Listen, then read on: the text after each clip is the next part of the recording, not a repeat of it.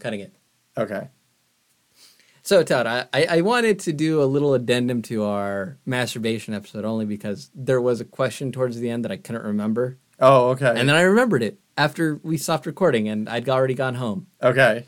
Which is that, so as it relates to masturbation and your theology, why is it so easy for you to come here on my show and talk about masturbation and yet you can't confess to your priest? Well, a couple things, if it makes sense. So, like, let's say I went to our home parish, like every Saturday when they have confession available. Yes. And I confess it. Okay. And first of all, I would want it closed, screened. I wouldn't want to say this face to face because he knows me as an usher and stuff, and I wouldn't want to say that I. Do you really think that screen actually conceals your identity? I saw this one video when I was doing research early on in the show about Catholicism from Breaking the Habit, where the guy who runs that channel was completely honest. Like, yeah, if you're one of the people that visits me regularly, of course I know who you are. That's the screen is just kind of there as a veil. It's not literal. By voice, though, or by voice, also too, probably by shape. Maybe it's not that great shading. Because he was saying the important thing, the most important part is that he can't tell other people. So it's kind of irrelevant. Oh, it's almost kind of like security theater or privacy theater. Exactly. In this regard. Yeah. Oh, yeah. That's great. That doesn't help me, does it? I mean, but it makes sense though. But but I feel like if I went constantly, then maybe would he eventually start asking questions like, or maybe he wouldn't be judgmental, but I mean, if he realizes like it's the same guy coming in every week, and it's the usher too saying he's. Was there ever a point where you were coming in and confessing it often? Not that often. Like it was never like every week or anything like that. Maybe a couple months every couple months at one point years ago. But then the other thing that turned me off. So that's one is like because the priest knows me and it would be kind of embarrassing to keep coming in for that. But I know he can't say anything. But still, that he knows that it's me and whatnot. But then like the last time when I went to a priest I didn't know at a parish I wasn't familiar with, or hadn't been to that parish in many years. And then having the response that I did there, right, where it was kind of judged more, right? So where you're told, and I'll never forget this, that taking Eucharist in mortal sin, such as having masturbated, is equivalent to spitting in the face of Christ? Right, right. So I had never had like a visceral reaction like that before, and that kind of turned me off. Like I don't want to have that experience, every time. So I'm kind of. But you see the logical fallacy, though, if your religion is true, right? So if we take the premise that your religion is true, then these other things shouldn't matter. The most important thing that should matter is that you're spitting in the face of Christ every time you eat the Eucharist when you haven't confessed your sins. Right. So you see the logical fallacy from my perspective is not that you are doing things which are illogical. Everything about religion is illogical to me. It's that the internal logic is inconsistent. Okay. Well, yeah, I guess it would be technically. But I did read an article a while back. I guess it was a young adult woman, or I don't know if she was a teen or not. But she was talking about, and she was Catholic, and she was saying that she has struggled with masturbation for a long time. And I don't know if she talked about confession specifically, but she did talk about over and over and over, right? And feeling like you can't get out of it, I guess. But somehow she did overcome it, I guess, and was able to stop. Yeah. So what I assume then is that she either had to keep going back over and over and over, or maybe she did stop going to confession for a while. I'm not sure, but. Have you ever considered that if you went to confession every week, at some point you would stop? Possibly. I mean, it is part of the problem that I kind of don't want to. I mean, or that's part of me that doesn't want to, but then I know that it's a contradiction and I'm unjustified. Okay, so one criticism, right, like a kind of term that was invented, I think, by the right. Yeah. I don't know, maybe it has liberal origins, I don't know. But is the, a criticism people have of like, things on social media that are considered to be left-leaning is that they are virtue signaling, which is true. There actually is a truth to that, right? But then where it's false, though, is accusing the other side of just virtue signaling. It's funny because I usually hear the right accuse the left of virtue. That's what I'm saying. That's what you're saying. Yes, that's what I'm saying. That it was a term that was invented, I think, by the right to accuse liberals of just doing things for virtue signaling, which is in one sense true, but the philosophical flaw with that, though, assumes that everything that you do isn't some form of virtue signaling. Yeah. Well, the question is, do you do the action to do that only, or are you still trying to do it genuinely for self-improvement or societal improvement or whatever? Yeah. Yeah. But then, of course, there's also the two, like, when you do it genuinely, of course, you have no choice but to virtue signal.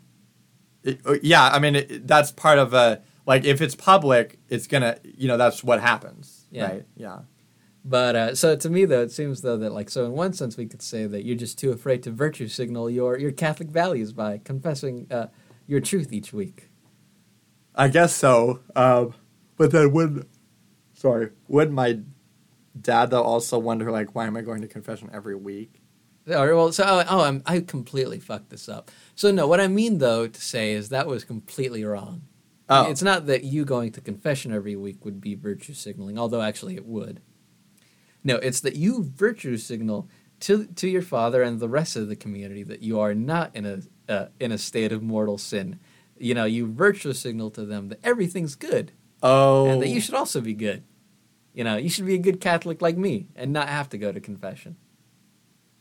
Wait, what do you mean?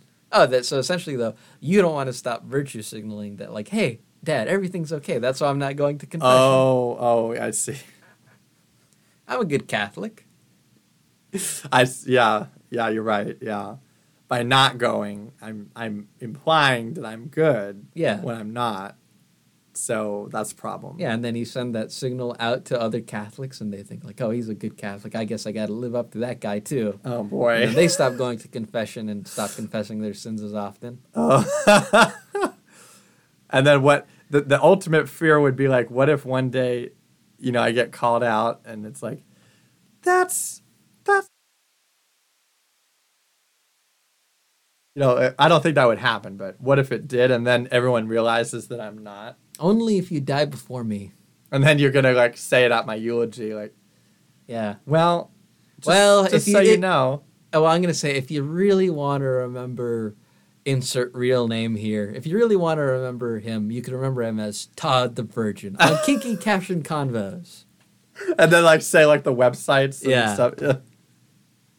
Yes, I just turned like your eulogy into an advertisement for the show. Yeah. Yes, which you can find on all major podcast players such as Apple, Amazon, Spotify, Stitcher, and more. If you come see me after the eulogy, I'll have pamphlets. Yeah, which by the way too, I've told my friend Emma that my only motivation to live to possibly outlive her is because I told her this whole other thing about how, like, statistically speaking, in terms of having to deal with being alone and having no friends, odds are in my favor that it's not going to be me. I'm going to die before you. Oh, because to women. Emma, I said that. Yes, because women generally live longer. Right. But then I told her that the one saving grace she has, though, is that my goal is to live longer than you, so that when you die, I can make sure they put Todd the Virgin on your tombstone. Because if you die while your family's still around, they're not going to let me do that. Oh, yeah. So the goal is to, get you to a point where, you're all alone. There's no one else left that cares about you except for maybe me and Celsius. Uh-huh. Then you die, and I tell them, like, well, he really wanted Todd the Virgin on his tombstone. That was his final wish. Dying breath. And then you tell people about it. Yes. I mean, maybe at that point they'll have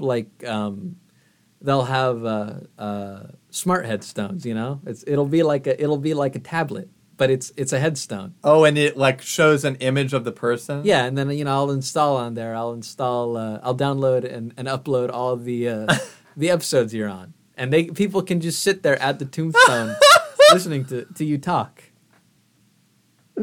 And that will be like what I'm remembered for. Yeah.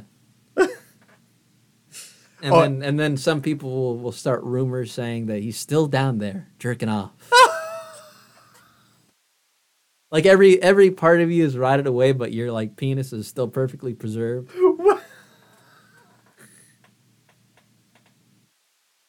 You're just they're just rumors that your skeleton is just still jerking off. never able to orgasm. That's all. There's no prostate or testicles. Oh my word. And so like if they ever like have to move the gravestone or the tomb, I mean the coffin, and then they open it and my skeleton is still doing that. Yes. Just 24/7. Oh my gosh. Oh boy. Oh, that's good. So still committing error even in my death. I wonder if anyone's ever been buried with all their sex toys. You know how when children die, they like bury them with all their toys and stuff like that. And oh yeah. And I want to see if there's ever been like someone who was like really into kink that like they were buried with all their sex toys. You know, like you dig them up and it's like there's why is there a butt plug next to the pelvis? It seems like there wasn't there a little clip of a podcast or something, like a radio show? It's like 3 people and there's a woman and 2 guys or something. And the woman was saying like if ever like I died alone or something, and she explains. I have no idea what you're talking about. I don't even, I would have trouble finding it, but I felt like there was something. Yeah, a podcast of 2 men and a woman. That's not a very good description. It's too. Are you sure you're not thinking of the episode we recorded with August? No, it was something else. It was one of those ones where they animate it, the little clip. But it's too hard to figure out. But anyway, but something about she said like, if I'm dead, I don't remember what she said. Bury my sex toys or burn my sex toys. I don't remember what she said. I don't remember. I don't have enough information, but. Anyway, so yeah.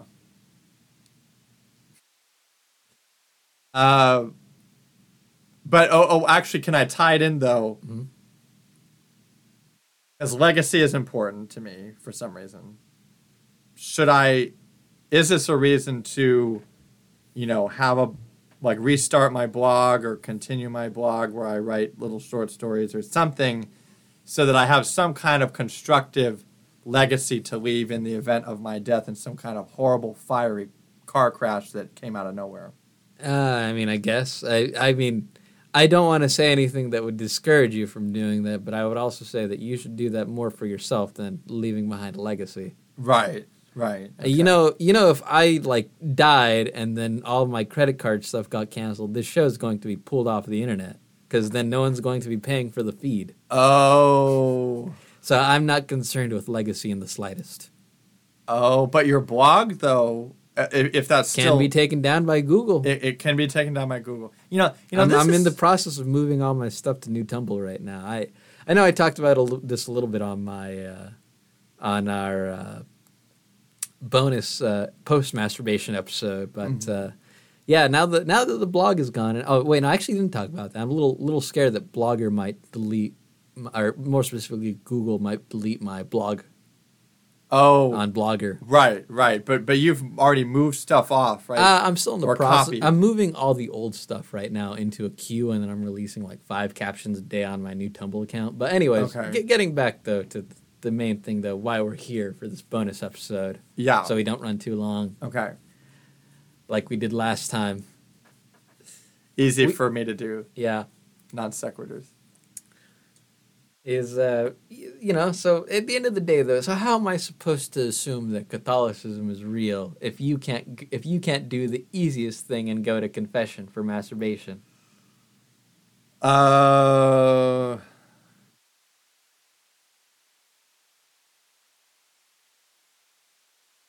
don't know. I mean, is it just that I'm an example of, someone that has been absorbed by some kind of a problem, whether it's an addiction or whatever you want to call it, but I'm just kind of, I've fallen into a crevice of issues.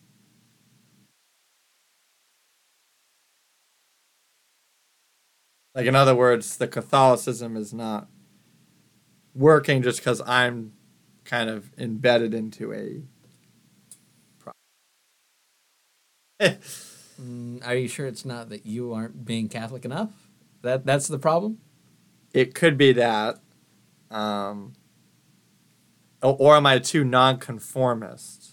I don't know, but well, this was interesting insight though as to why are you still not, or I get more specific. Yes, why aren't you able to confess masturbation? I guess there's no further plunging these depths unless you have something new to add. Well, did anyone have any comments about that episode, or no, or just verbally? No. Okay. Or what did Emma say, or any of those people? No one's told me anything about that episode yet. Okay. I don't know how to solve it. I mean, it's kind of a quandary. In theory, if I ever were to get married and got over that hump, do you think it would stop then finally? Because in theory, if we're both have a fairly high sex drive, we're able to that's what I was about satiate to say. Is that assumes that your wife is going to want it as often as you do. If she doesn't, we might have a problem again. I don't know. Yeah, and I don't want to say too much to get us off topic, but he and I had a discussion off mic, and we were talking about what a woman is like after birth, and he was like, "What do you mean I have to wait about 40 days until I can go back in there?" I didn't realize that, and like what exactly is the issue? Like, What do you mean? What is the issue? I don't. Okay, let's stick a football up your ass, and then have you shit it back out, and then you tell me, and then I'll ask you, what's the issue? All I did was stick a football up there. It was egg-shaped. I could have stuck a basketball up there. But no, I made it easy on you, and I stuck a football up there, and then you shat it back out. What is the problem? So not to be too TMI, but I guess I have to be. But the vaginal opening is going to be very, like, kind of open or spread. Yes, it does. But you don't think that when you put something the size of a football through that it could use some recovery time? I guess it makes sense. That's unfortunate for the woman and also for the man, because the man cast a weight now, and then the woman is kind of uncomfortable for a while. Obviously. Also, I'm pretty sure she's busy taking care of the child. Well, I guess the newborn. But I guess if you do have the time, why not pegging? Oh, yeah. Well, that would be a way to do it, right? I didn't expect you to agree with that. But all the church wouldn't like that. Also, I'm pretty sure. I don't know what. It probably might not be the best area given the way that strap-ons are put on. Still, I don't know entirely what a woman is like after birth, but maybe not so much having the leg and pelvic energy for a strap-on. Oh, maybe that's just a joke. Maybe not. Maybe only, yeah. Oh boy, I am such a heretic, aren't I? Yes, you are.